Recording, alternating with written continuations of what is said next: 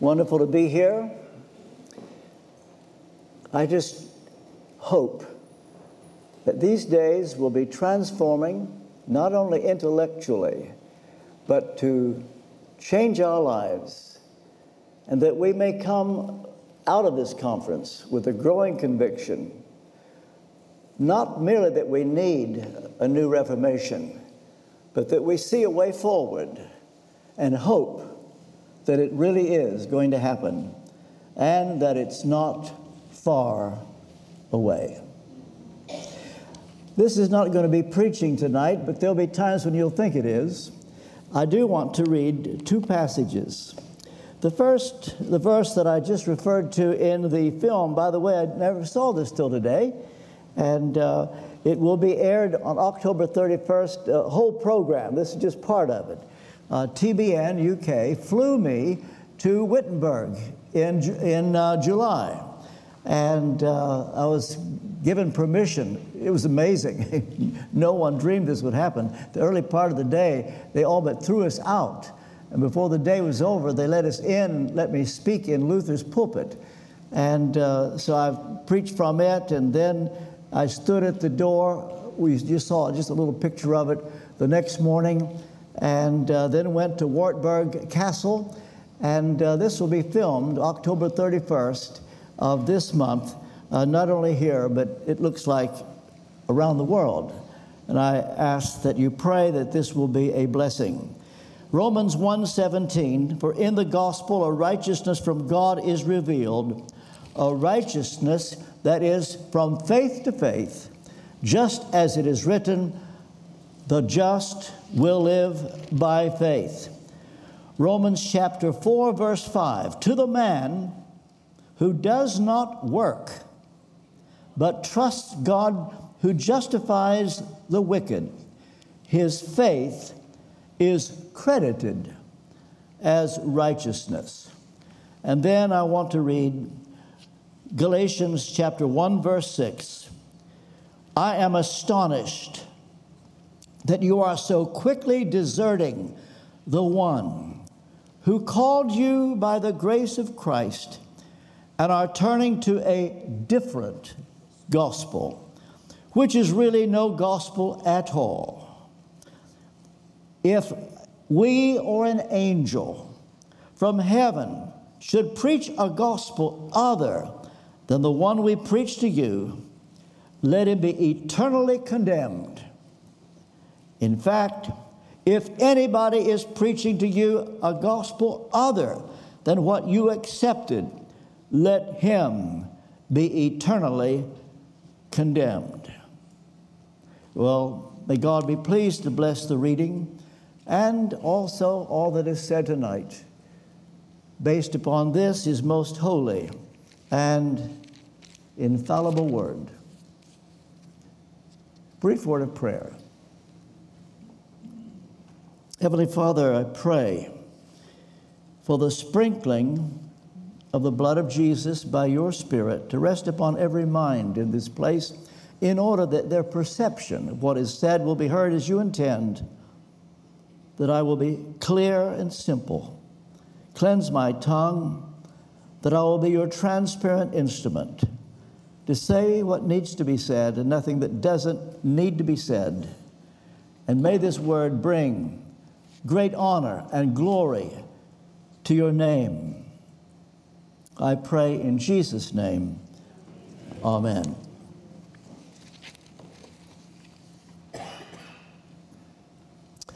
Jonathan Edwards taught us that the task of every generation is to discover in which direction the sovereign Redeemer is moving, then move in that direction. So Jonathan Edwards' statement assumes that there is purpose in history. It assumes that God has a plan for the world that he has made. This is very important that you pick up on this right at the beginning, because this kind of thinking eliminates any teaching that suggests God does not know the future, that God looks to us for input to know what to do next. that teaching has no place in the study of the Reformation. It's called open theism, which is not only post-Reformation, it is post-biblical, has no place in the Bible. What you need to see is that the Reformation in the 16th century was no accident. It was not a case of God getting input from us, what to do next. It took the whole world by surprise. And yet, sadly, there are those today, and the number is increasing all the time, that says that we should apologize for the Great Reformation, that it was a mistake. Well, that just shows right there how much we need a new Reformation. What happened in the 16th century was a part of God's general plan at two levels. One, at the level of common grace, which is God's special grace in nature. Two, at the level of saving grace, which is God's purpose to save His people.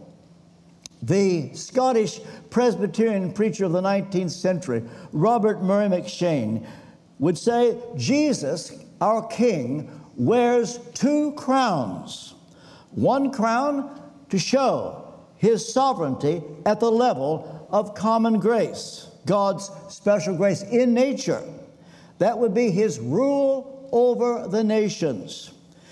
The other crown at the level of saving grace, God's purpose to save His people, His rule over the church. And so the Reformation of the 16th century could be divided this way. First, the Renaissance was a part of God's common grace, and it was something that took place between the 14th and 17th centuries. It was all a part of what God was doing in the world. So at the level of common grace, for example, there developed a desire for learning for its own sake. Classical scholarship. They just wanted to read and find out what were authors saying, just to know things. And not only at the level of classical writing and literature, but art as well emerged. It was the era of Da Vinci, Michelangelo, and it was when paper was invented and the printing press invented. These things were a part of what God used. So you have the level of common grace. Jesus, King Jesus, wears two crowns, the level of common grace and the Reformation of the church, where there were corrections made, people revived. God was at the bottom of it all, preparing the whole world what was about to come. Therefore, what Martin Luther accomplished was a part of God's general plan for His church. Now, as you just saw in this film, I didn't know till minutes ago that this was going to be shown tonight. If there's a little bit of overlapping, you'll understand. I could have planned, if I had known they were going to show that as well. But here's the thing. Luther had no idea that he was starting anything. He had no idea that he was just a little part of what would be world history in the making, and that the world would never be the same again. In a sense, it began with John Wycliffe, called the Morning Star of the Reformation in England, who lived in the 14th century. And it was seen in the ministry of John Huss, who lived in the 14th and 15th century, who was born in the Czech Republic. In the case of these three men, Wycliffe, Huss, Luther, the issue came down to one thing: what does the Bible say? That is all that mattered. Find out what the Scriptures teach. Well, that was what mattered to them, but the problem was ordinary people did not have Bibles. So Wycliffe got into trouble for translating the Bible from the Latin to English. and the opposition that John Huss received because of the doctrines of the Roman Catholic Church. They didn't want the people to know what the Bible taught. In fact, the Bible was a threat to Rome.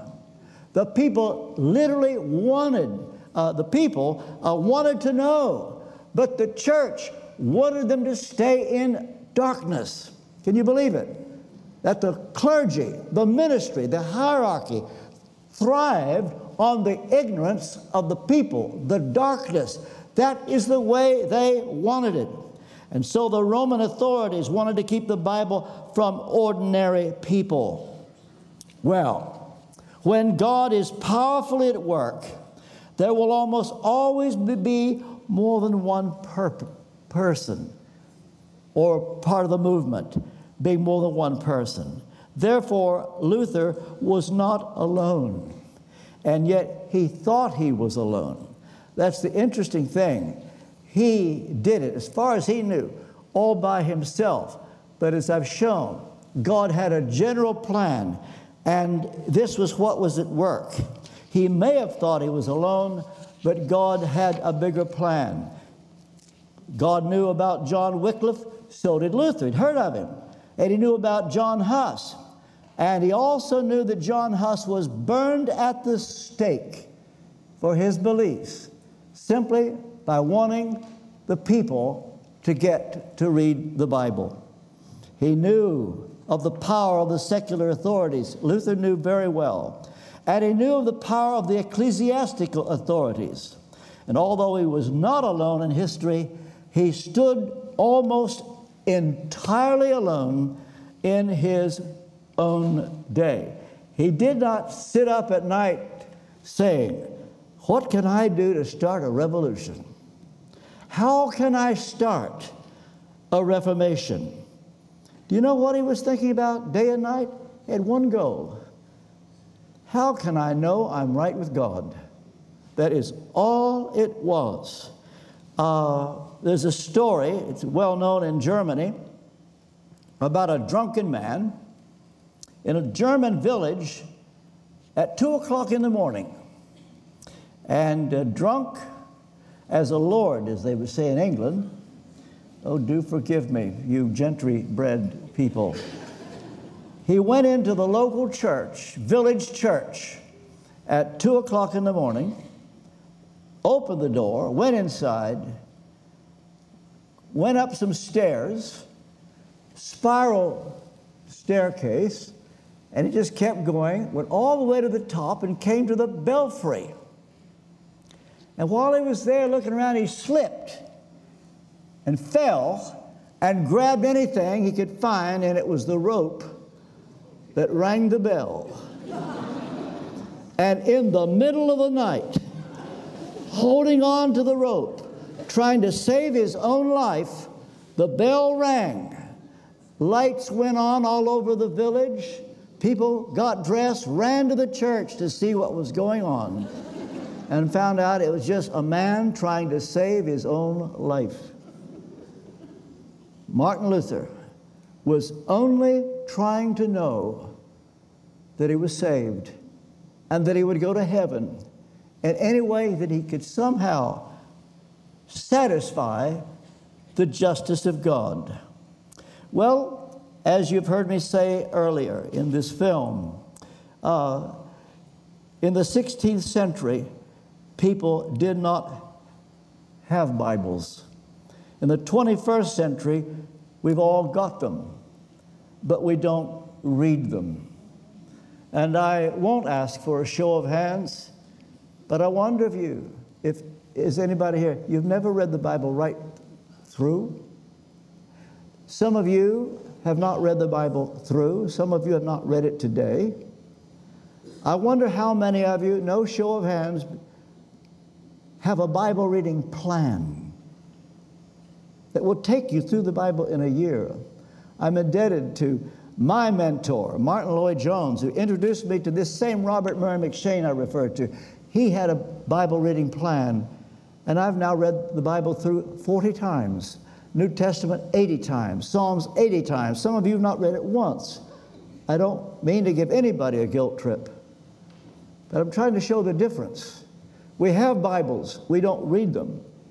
You need to be reading your Bible every day. Keep yourself in the Word. And so in the 16th century, they wanted to know how to be saved. The issue today, in the 21st century, do we need to be saved? And I whispered to Greg Downs a while ago, who's going to be speaking this week. He's just been given a position at Wycliffe College in Oxford. I'm so thrilled about this. When I think of a man like Greg Downs at Wycliffe, it makes me think there's a lot of good hope for the future. Because I'll tell you now, I worry about the spiritual state of England. This is where my heart is. I may sound like an American, but I've got a British heart, and I love England, and I'm scared to death of what may be happening right before our eyes. The question is, do people need to be saved? That's the debate. There ought not be a debate about whether they need to be saved. Of course they need to be saved. But with Luther, in his day, it was how to be saved. And so in most theological colleges and seminaries, the Bible is undermined. In fact, its integrity is questioned. So they say, well, why believe it? When I went to seminary back in the early 70s, Southern Baptist Seminary in Louisville, Kentucky, at that time it was liberal. They thrived on Barth, Brunner, Bultmann. The dean didn't even believe in the little resurrection of Jesus. And I never will forget talking to a graduate student. He says, I've got my degree now. I don't know what I'm going to do.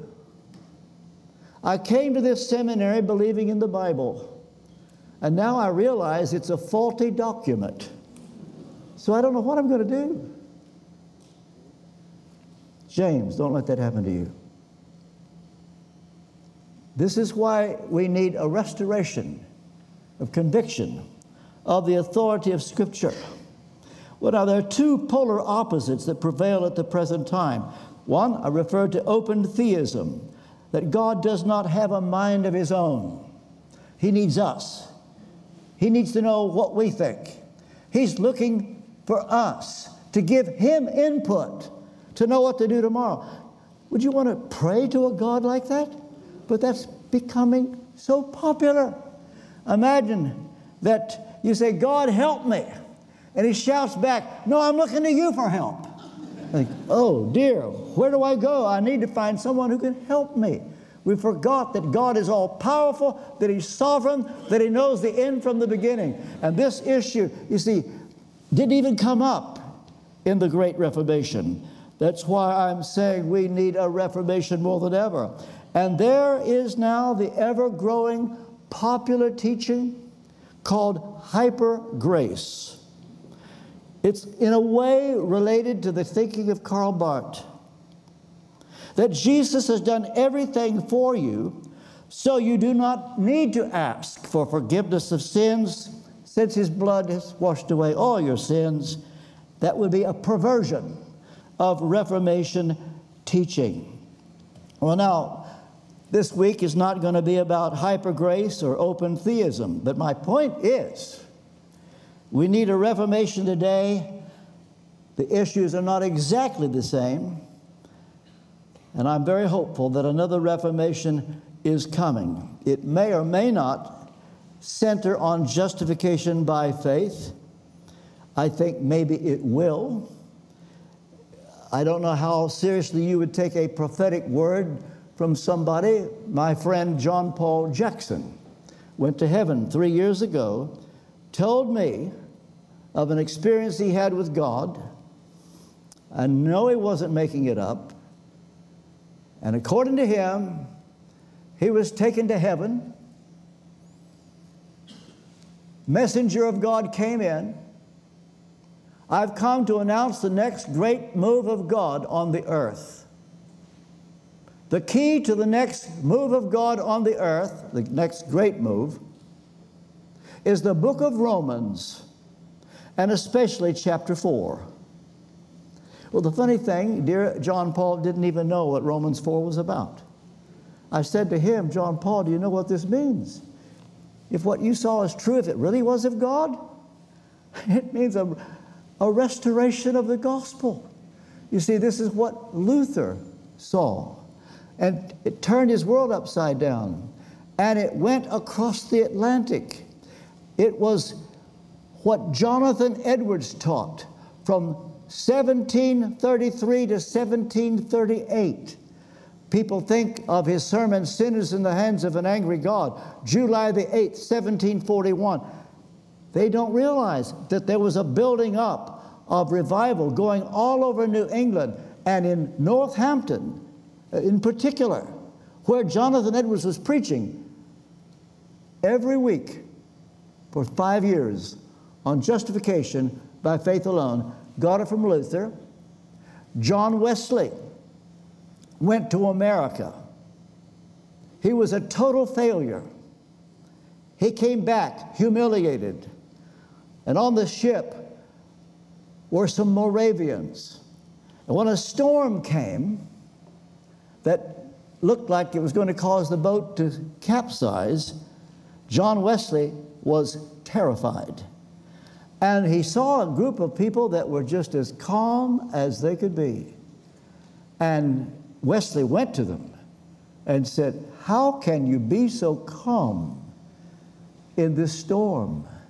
And it turned out they were Moravians, and all of them thriving on the teaching of justification by faith alone. They were Lutherans. They were Moravians. And so when John Wesley got home, he went to a prayer meeting or a Bible study in East London. You can go there today, and there's a plaque in Aldersgate Street that commemorates a moment when John Wesley heard a Moravian read from Martin Luther's preface to his commentary on Romans. This Moravian wasn't reading Romans. He was reading the preface of Luther's commentary to the book of Romans. And as this man read, John Wesley said, as he began to talk about faith and knowing forgiveness of sins by faith alone, John Wesley said, I felt my heart strangely warmed that I trusted Christ, I alone. Now, whether he was a converted man coming back when he went to America the first time, it's a debate.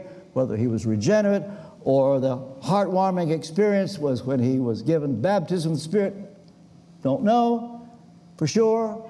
But what we know is it was this teaching of Martin Luther made its way to England. It was what George Whitefield taught when he went to America. It's what Jonathan Edwards taught. It's reasonable to believe that if God does a great work again, it would be a revival of this gospel. And I'll tell you something else. Any move of the Holy Spirit will not repudiate a previous move of the Spirit. So be sure of this. If you ever hear of a move of God, you want to ask one question.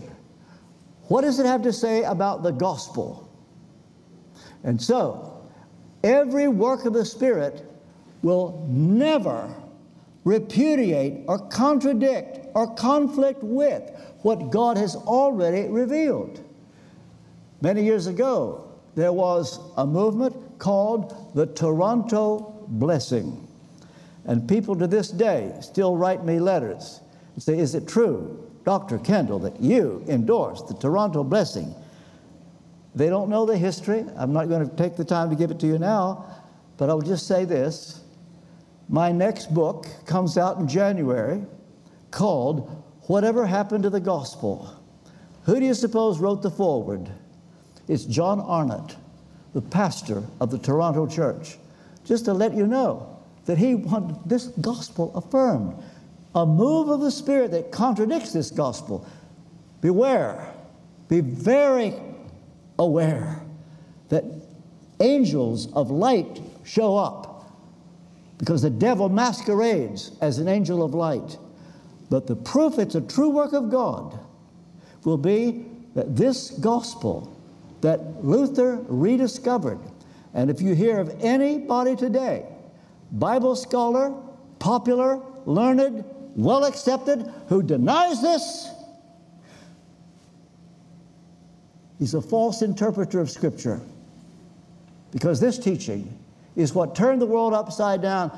It's what gave substance to the revival in England in the 18th century, and this is so important that we never forget this. Well, if we can find a person who is honest, transparent, and fearless as Luther, and who holds to the infallibility of the Word of God, just maybe a reformation is not so far away. Now, I will come clean with you, and I admit that Martin Luther is my hero. But when I said this the other day on one of my tweets, I began to get all kinds of mail, and I deserved it because I should have made clear something, so I'll make it clear tonight. Martin Luther was not perfect. He had 2 blind spots, serious blind spots. And I made this right in subsequent tweets. One is that Martin Luther was anti-Semitic. For some reason, he hated Jews. I'm sorry, it's true. No excuse, don't apologize, just bad.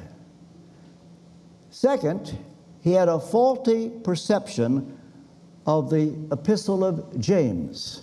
Later in the week, when I speak one more time, I'm going to deal with Martin Luther and the book of James. Well, now, Paul's statement that he gave to the Galatians, I read earlier, Galatians 1, 6, and 7. He said, I am astonished that you are so quickly deserting the one who called you by the grace of Christ and are turning to a different gospel, which is really no gospel at all. Evidently, some people are throwing you into confusion and are trying to pervert the gospel of Christ. Well, as I've said, he was not trying to start a reformation, but to save his own soul. The son of a coal miner, Luther was born November 10th, 1483, in Eisleben, Saxony, Germany. To please his father, he entered law school in the University of Erfurt. But he eventually dropped out, complaining that law represented uncertainty. He sought assurance about life and was drawn to theology and philosophy. But his tutors taught him to be suspicious even of the greatest thinkers and to test everything by experience, and he became disillusioned with philosophy. It taught him nothing about loving God, which had become very important to him. Luther became convinced that he could know God only by revelation and reading the Holy Scriptures. But at the age of 21, though he was planning at that time to go into philosophy or something like that, July the 2nd, 1505, age 21, he was riding on horseback during a thunderstorm. Lightning struck right next to him, scared the life out of him. He thought he was going to die. And being terrified of death and divine judgment, he cried out, "Help me, Saint Anne, and I will become a monk." Saint Anne was a patron saint, the patron saint of coal miners. Well, his father said, "You can dismiss that." But Luther explained to his dad that it was a vow he had to keep. 2 weeks later, on the 17th of July, he became an Augustinian monk. He devoted himself to fasting, long hours of prayer, and confession. He was so conscientious that he would return to confession after confessing his sins to a priest for a whole hour. He walked away, and an hour later came back, said, "I forgot another sin." And when the priest saw him coming, and this happened all the time, they looked at each other and said, "Who's going to take him now? I've had enough." That's how conscientious he was. The priest who heard his confession dreaded to see him coming. In 1507, he was ordained to the priesthood. In 1508, he was invited to teach theology at the University of Wittenberg. On 19 October 1512, he was awarded the Doctor of Theology. And from that moment on, it was Dr. Luther. Luther became increasingly troubled about the spiritual condition of the church. He wondered about the rightness and biblical soundness of the sale of indulgences. The idea that you pay for remission of sins. You don't trust God, you get out your wallet and pay for it. And so the money was going to build St. Peter's in Rome. And he said to his fellow priests and fellow theologians, "There's something not right about this." And Luther stood alone. No one else questioned it. And they said, "Martin, you know what? You need a holiday. You need to go to Rome. And when you see the grandeur of Rome, you'll come back a changed man." Well, he went to Rome. And he went through everything they said they should go through, do everything you can, among which he climbed the Scala Sancta, the holy stairs. I myself did this when I was in Rome a few years ago.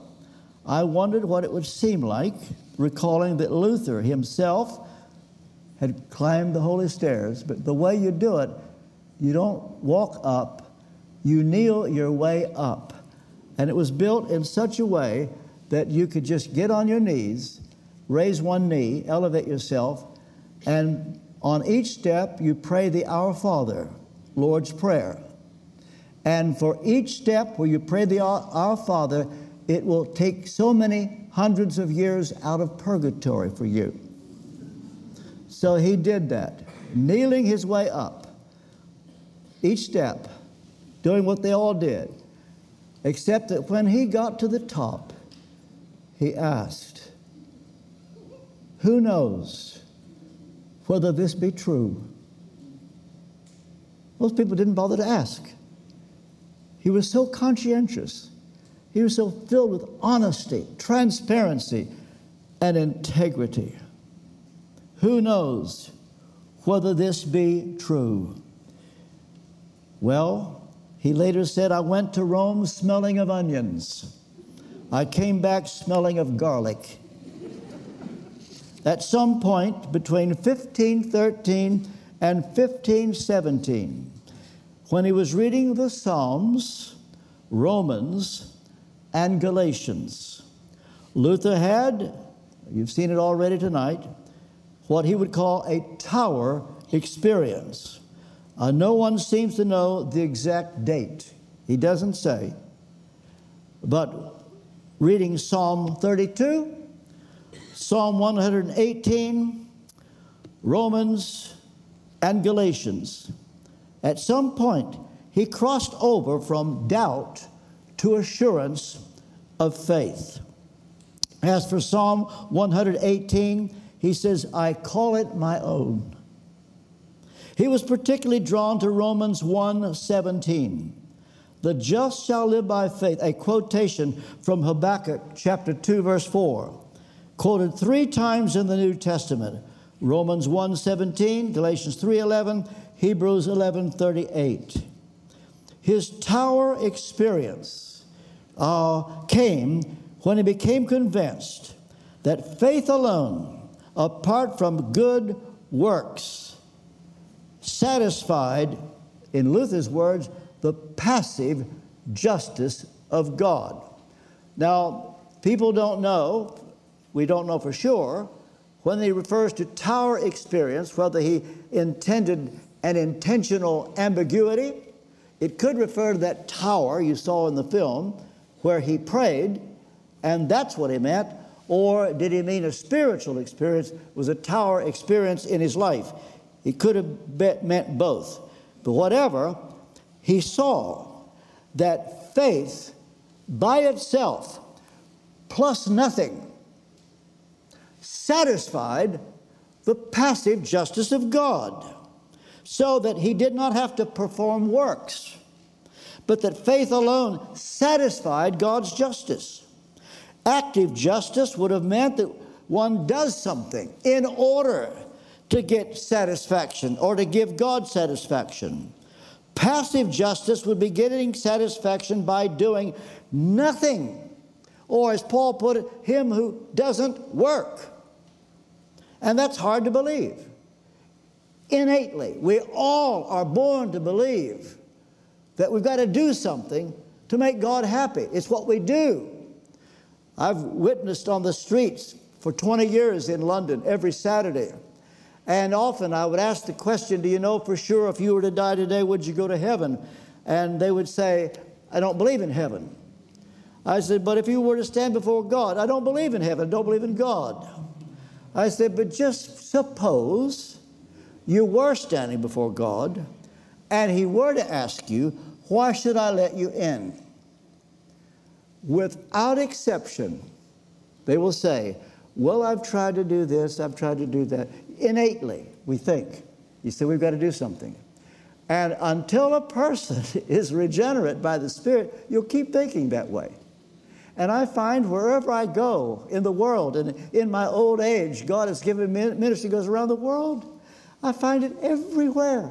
Whether it's in a word church, spirit church, people can't believe that it's really true, that we do nothing, that we just believe the gospel. And so faith without works means justification by Luther's word in Latin, sola fide, faith alone. And when he began to perceive the implications of this, he became more and more bold. And the breakthrough came when he saw those words, the just shall live by faith. You know, sometimes you can read a passage 1,000 times, and then you read it 1,001, and that's what happened to Luther. Faith alone. Alone. Sola, he wrote in the margin of his Bible. The word alone did it for Luther. Once he saw the implications of this, he never looked back. And it was never the same again, nor would the Western world, starting very soon, ever be the same again. Let me tell you something. There are those who are very, very quick to say, and they hasten to say, because they're so afraid of the charge of antinomianism. That's a word that means without law. And because of the fear of antinomianism, people are quick to say, well, wait a minute, we're saved by faith alone, but faith is never alone. It always has works. If Luther believed that, there would never have been a Reformation. Or take a phrase used in America. It's over here too. They call it lordship salvation. That you cannot have his blessing as Savior unless you receive him as Lord. If Luther had believed that, there would never have been a Reformation. When he saw it was faith plus nothing, it set him free. Now, to get somebody to agree with you on that, he couldn't find anybody. However, he did manage to get one very important person, Frederick of Saxony, who was under the emperor. And God did give him some who believed in him. Well, when he saw this, he was a free man. He was set free. And so one day, at the age of 33, 11 days later, he would have been 34. Picture this, a young man, 33, 34 years old, comes up with 95 statements called theses. And he just decides to go nail them on the door, which served as a notice board in those days. I don't know whether Halloween, October 31st, was celebrated then by the witches and the Satanists. I don't know. It'd be interesting to know. Somebody may tell me. But we know nowadays, 31st of October, the witches, the Satanists, that's their day. I think it's so interesting that on October 31st, that day, Luther nails those 95 theses to the door, hoping that scholars who read Latin would have a look, and he just wanted a discussion with the faculty. And that's where it started. But then some enterprising person took them down, translated them into German, and then gave them to a printer without Luther's permission. And if it weren't for the printing press that came out of the Renaissance and the invention of paper that came out of the Renaissance from one of the crowns of Jesus, common grace, you see how they work together. And because of the printing press, as fast as they could print them, those pamphlets just went everywhere, spread like wildfire all over Germany. And never, in years, in generations, had ordinary people been so excited. They couldn't believe this is too good to be true. Somebody's saying something about what they knew. Had to be wrong. Paying to get remission of sins and getting your loved ones out of purgatory sooner, and will help you to spend less time in purgatory. You see, this is why the church wanted the people to be in the dark. It is so wrong, it's so terrible, but only Luther saw it. And so these 95 theses, taking instructions from TR, he says, Dad, why don't you, for the month of October, do your tweets on your Twitter about the 95 theses? So I've done several. And it's interesting to read them. Some of them will let you see that he's still enmeshed in Roman Catholic tradition. You've got to remember this about Luther. He was learning. He was coming out of it. But there was a lot of Rome still in him. But it's amazing how he could see this and have such boldness. And he questioned the Pope's power over purgatory. He says, how do we know he has that power? And besides, if he does have that power, why, in the name of love, doesn't he just let everybody out? Well, we can't do that. We need the money for St. Peter's. That is why Luther was so hated. In weeks, those 95 theses read all over Germany by the common people. It spread to France, to Italy. Within 2 months, the Pope read them. And as you've heard me say, from that time on, Luther was a wanted man, a hunted man. And yet, it all began with Luther trying to save his own soul. Well, the gospel, an issue of personal salvation, came to the forefront. Whereas the Eucharist, the Lord's Supper, had been the center of worship in churches, preaching became popular. Preaching became popular. That needs to happen again in some places. We're living in a time when preaching is just given a little perfunctory place. And it's all about worship, and I'm all for worship. But when you think about it, as the Eucharist was the center of the church in the Middle Ages, now singing is becoming the center. Not good. The preaching of the gospel put to one side, not good. But what happened was that preaching began to explain the Bible. People had never heard it before, and they flocked to the churches. It brought about an emphasis on ordinary people reading the scriptures. Previously, people thought that only priests could read the Bible and understand it. So, as I will show in a moment, Luther later translated the entire Bible into German, and ordinary people began to read it, and with the help of preaching, began to understand it. And what became the Great Reformation was begun with the common people of Germany. Although it was his breakthrough with Romans 1:17 that was so life-changing.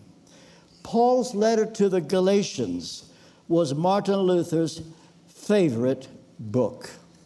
Well, a few years later, he decided to get married. And one reason I like Luther so much, I like him as a person. I have a reputation of being a Calvinist, and I am that. And they say, well, how come Calvin is not your hero? Well, I'll tell you why.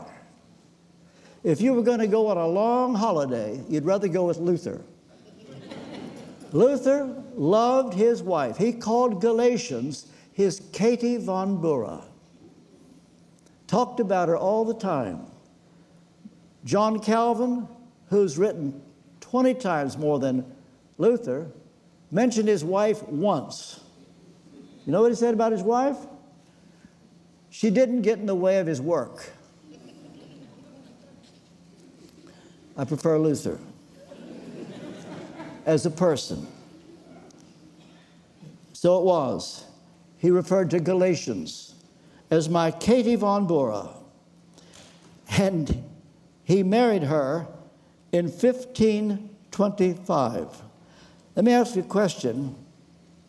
How many of you believe in long courtships? Would you raise your hand? Long courtships.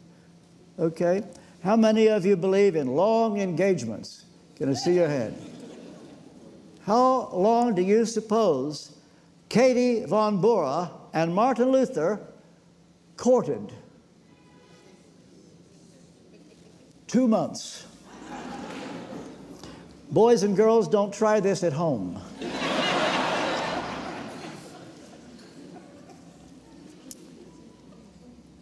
He lectured through Galatians 3 times.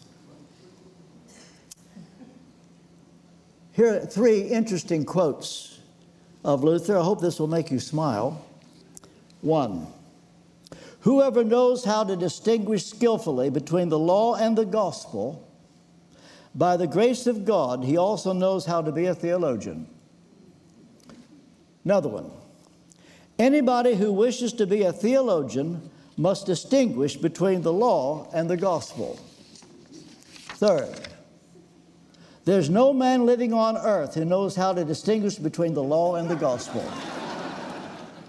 Well, it's hard to read that one without laughing, but Luther was beautifully transparent and wrote as he did. And so when he saw Katie von Bora, what happened was that a group of nuns came to Wittenberg for refuge. And Luther okayed for them to be given a place to stay. And when he saw Katie, he said to her, you and I should get married. They were married 2 months later. And all his life, he could talk about her. He loved her. They got married in 1525, June 13th. It was at the Diet meeting of the Holy Roman Empire of Worms, Germany, between April 6th and 16th and April 18th, 1520, things came to a head. And so Martin Luther now was required to stand before the emperor of the Holy Roman Empire and the cardinal. And so he stands before the cardinal and the emperor.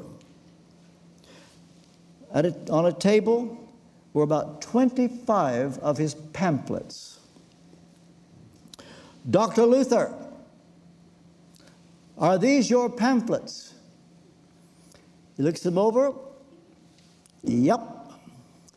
There was one called The Babylonian Captivity of the Church, on the freedom of being a Christian, the 95 Theses, on the papacy of Rome. Dr. Luther, will you denounce what you have written in these tracts?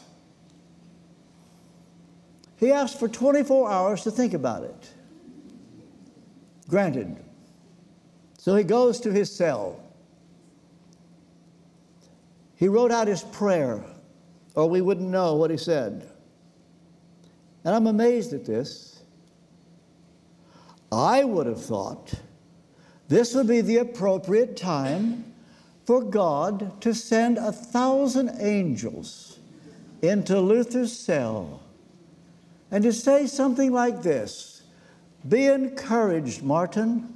We're all for you up in heaven. But he cried out at his cell and walked his cell. Oh, my God, where are you? My God, where are you? Where are you? Are you dead? No, you can't die. You only hide yourself. He felt nothing. Nothing. The next day, he stands before the cardinal. Dr. Luther, are these your tracts? Yes. Dr. Luther, will you, in the name of the church, deny what you have written? Translated into English from German, this is what, or something like this, he said: unless I am convinced by the testimony of the Scriptures or clear reason, for I do not trust in the Pope or in the councils alone, since it is well known that they have often erred and contradicted themselves. I am bound by the Scriptures that I have quoted, and my conscience is captive to the Word of God. I cannot and will not recant anything, since it is neither safe nor right to go against conscience. Here I stand. I can do no other. God help me. Amen. He felt nothing. It's just a lesson to us. We may feel no sense of God, and we're wanting some affirmation. And sometimes he can hide his face at the most inconvenient times. But when we're standing on Scripture, in heaven, it's very popular, and God affirms it. World was never to be the same again. The gospel of Jesus Christ became the paramount issue. But I mentioned that he had a friend, Frederick of Saxony, high authority, who believed in Luther. And when Luther finished, Luther was kidnapped and by Frederick of Saxony. And they got him out, but nobody knew who had done it. And some thought he was dead. Some thought they took him. They took him to Wartburg, in what used to be East Germany. There's a castle there. You can go there today. And they will show you the room where Luther translated the Bible from the Greek to the German. All translations that the priests had went from the Latin to the German. Luther was the first to translate it from Greek to German. It shaped the German language. That is a known fact. No one doubts that. The secular historian will tell you Luther's translation of the Bible shaped the German language. And for the next 10, 11 months, he let his beard grow, wore a funny hat so that nobody would recognize him. And that's when he did a work that became his legacy in a different kind of way. Never forget that it was Luther finding rest of soul that started the entire movement. Well, I think we need a new Reformation. The battle lines are not always the same in every generation, but Luther also said, where the battle rages, there the loyalty of the soldier must be proved. Okay, you mentioned that Luther translated the Bible from Greek to German, and I was just wondering where he might have learned Greek. Well, that would have been a part of the Renaissance, learning for its own sake.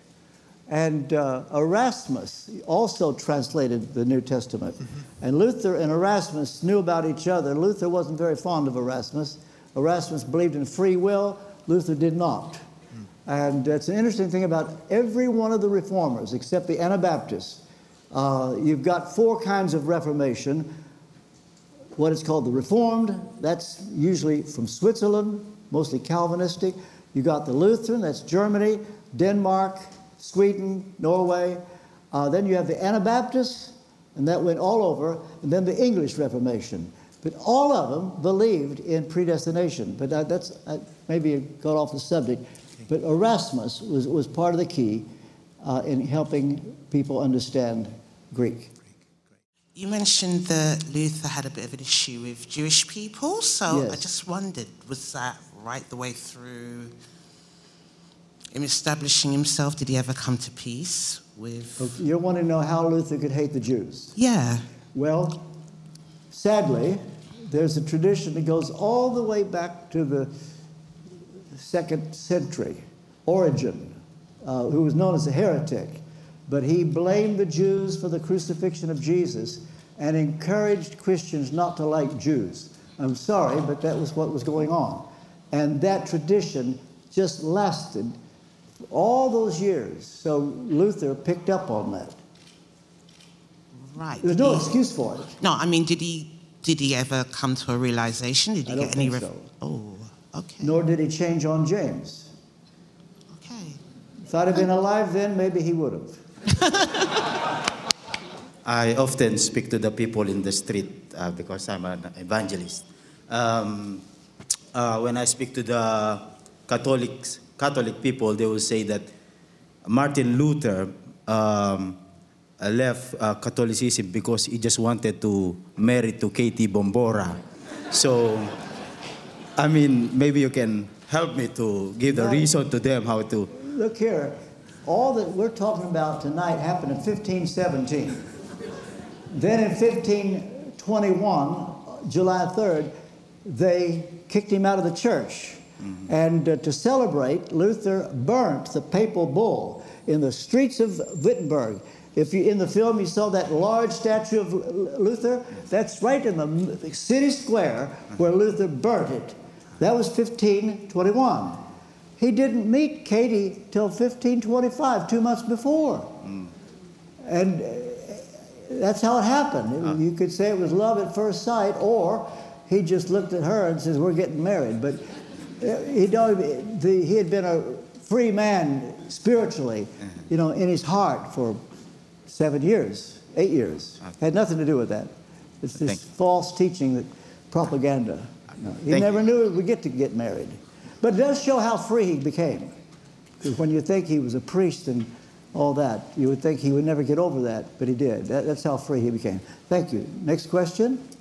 Yes, I have a brief question. You mentioned that he read through Psalms 32, 118, Romans and Galatians, and obviously he was constantly reading that, and that's how he came to the revelation of the just shall live by faith. You mentioned at the beginning of the when you began to speak about people having a Bible reading plan, And I just wondered if more believers had a Bible reading plan or read their Bible more or really got into the Word of God, do you think that they would experience a personal reformation and that would affect their whole atmosphere? If they did. Stay there. Let me make sure I've got your question. If we read the Bible like Luther did, would we have happened to us what happened to Luther? Well, not necessarily what happened to him, but would we experience a reformation personally within ourselves? I want to say yes. I think the answer is yes. But with Luther, he was really seeking God. He wasn't just reading passively. That some do say, well, I need to read the Bible today. Let's see, what shall I read? Okay, let me see. Okay, 2 Chronicles chapter 24. Joash was 7 years old when he became king. And people will read the Bible and say, I read the Bible. Yeah, but that really isn't reading it, is it? Don't expect a lot to happen when that happens. Luther was searching God with all his heart. And by the way, in those days when he was a monk and even afterwards, even after he was free, he was a man of prayer. Here are the words he said in his diary, quote, I have a very busy day today. Must not spend 2 hours, but 3 in prayer. Yes. See, that was the Martin Luther. So when you seek God in his word with all your heart, yes, that can happen. Yeah, maybe not every day. Yeah. Pardon? That's what I meant, yes, in terms of, because you mentioned that some people don't read it. Yeah. That's really what I meant. Should we be a people studying the Word of God and reading it to seek? Yeah, when you're seeking the Lord, things will happen. Yeah. Yeah. Well, thank you for that. That's all right. How can we, first of all, believe that we are justified by faith alone? And second, how can we practice that? Well, the way you believe it is with integrity, looking through Romans, when he says to the one that doesn't work but believes, his faith counts for righteousness. Now, it's a forensic action. It's legal. Here's what happens. When you believe, God says you're righteous. You may say, I don't feel righteous. People look at you and say, you don't look righteous to me. But it's forensic, it's legal, and you believe the word. And you may not feel anything. But Luther, having studied it for year after year, when he saw it, when we get to heaven, we can ask him, did he jump up and down or what? But I know it was strong enough that he risked his life on it forever. And it's believing the word plus nothing. And it's whether you, with your head, say, yeah, I can see why you would say that, or with your heart, I believe it. He was willing to die for it. I would put it this way. You know you believe it when you would go to the stake for it. Until you would go to the stake for it, I'm not sure you believe it. Dr. Kendall, so I've just come back from Rome a couple of weeks ago, and I noticed how back in the Roman times, there was such a belief in purgatory, and I wonder where the notion of purgatory came from. The pageantry of Rome? Purgatory. Oh, purgatory. Sorry, I apologize. You want to know when it started and when it ended? Where it came from? There's one verse that they use. And that's where Jesus said, if you blaspheme the Holy Spirit, you will not be forgiven in this world or in the world to come. They take that to mean in the world to come, you need to be forgiven. That's where they get purgatory. And then it didn't really become a part of the church until the 6th century. The early church fathers didn't cross their minds. It became gradually. And then eventually became so corrupt that they turned it into a doctrine, a way to make money. And the idea, so many years in purgatory, there's not anything in Scripture about it. In fact, that verse doesn't refer to purgatory at all, but I'm trying to give you what their answer would be. That verse alone would be it. Then there's a little bit in the Apocrypha, but Protestants don't consider the Apocrypha part of infallibility of Scripture. I think I heard you say, you said something about making a distinction between salvation and lordship. And I understand that. And I was just wondering whether the lordship aspect, perhaps maybe the area where the new reformation, perhaps, if there is to be one, may center on. I'm not sure I understand your question, but let's take Luther for himself. Lordship, salvation, the idea you make Jesus your Lord. Luther had done that for years. You see, he'd been there. He tried his best to be as holy as he could, so conscientious he'd come back an hour later, confess another sin. Jesus was his Lord. So that was a case of having Lord first. And the trouble with lordship salvation, it's much that way to this day. Until you're prepared to repent of every known sin, you don't have a right to claim Jesus as your Savior. Well, conscientious people would say, I'm trying to do that, but I'm not sure I've repented of every known sin because I've still got some weaknesses, and they never get salvation. You see, here's what happened. Luther turned the world upside down in the 16th century, but in the English Reformation, when you got to the Puritan era in the 17th century, Luther's teaching went behind a cloud. Because whereas Luther said faith does it, the Puritans said, but how do you know you have faith? Well, that didn't enter Luther's mind. He just said, yeah, I believe. Oh, said the Puritans, how do you know it's real faith? Well, they were taught, you repent of every known sin, you keep the Sabbath, you support God's work, you're in church on Sunday, all these things. And do you know that people by the thousands died not knowing whether they were saved? Even the #1 man, William Perkins, and he was the central figure of my Oxford thesis, who articulated this, died not knowing if he was saved. Isn't that something? That didn't bother Luther because he'd gone through lordship and turning from every known sin. It didn't do anything for him. And I just thought that was an aspect that should be brought out tonight. I just want to ask, sir, if there is a difference between when we say salvation by faith or salvation by grace. Is there a difference with that one? Good question. Okay. Yeah. Grace is unmerited favor. Grace is what enables you to believe.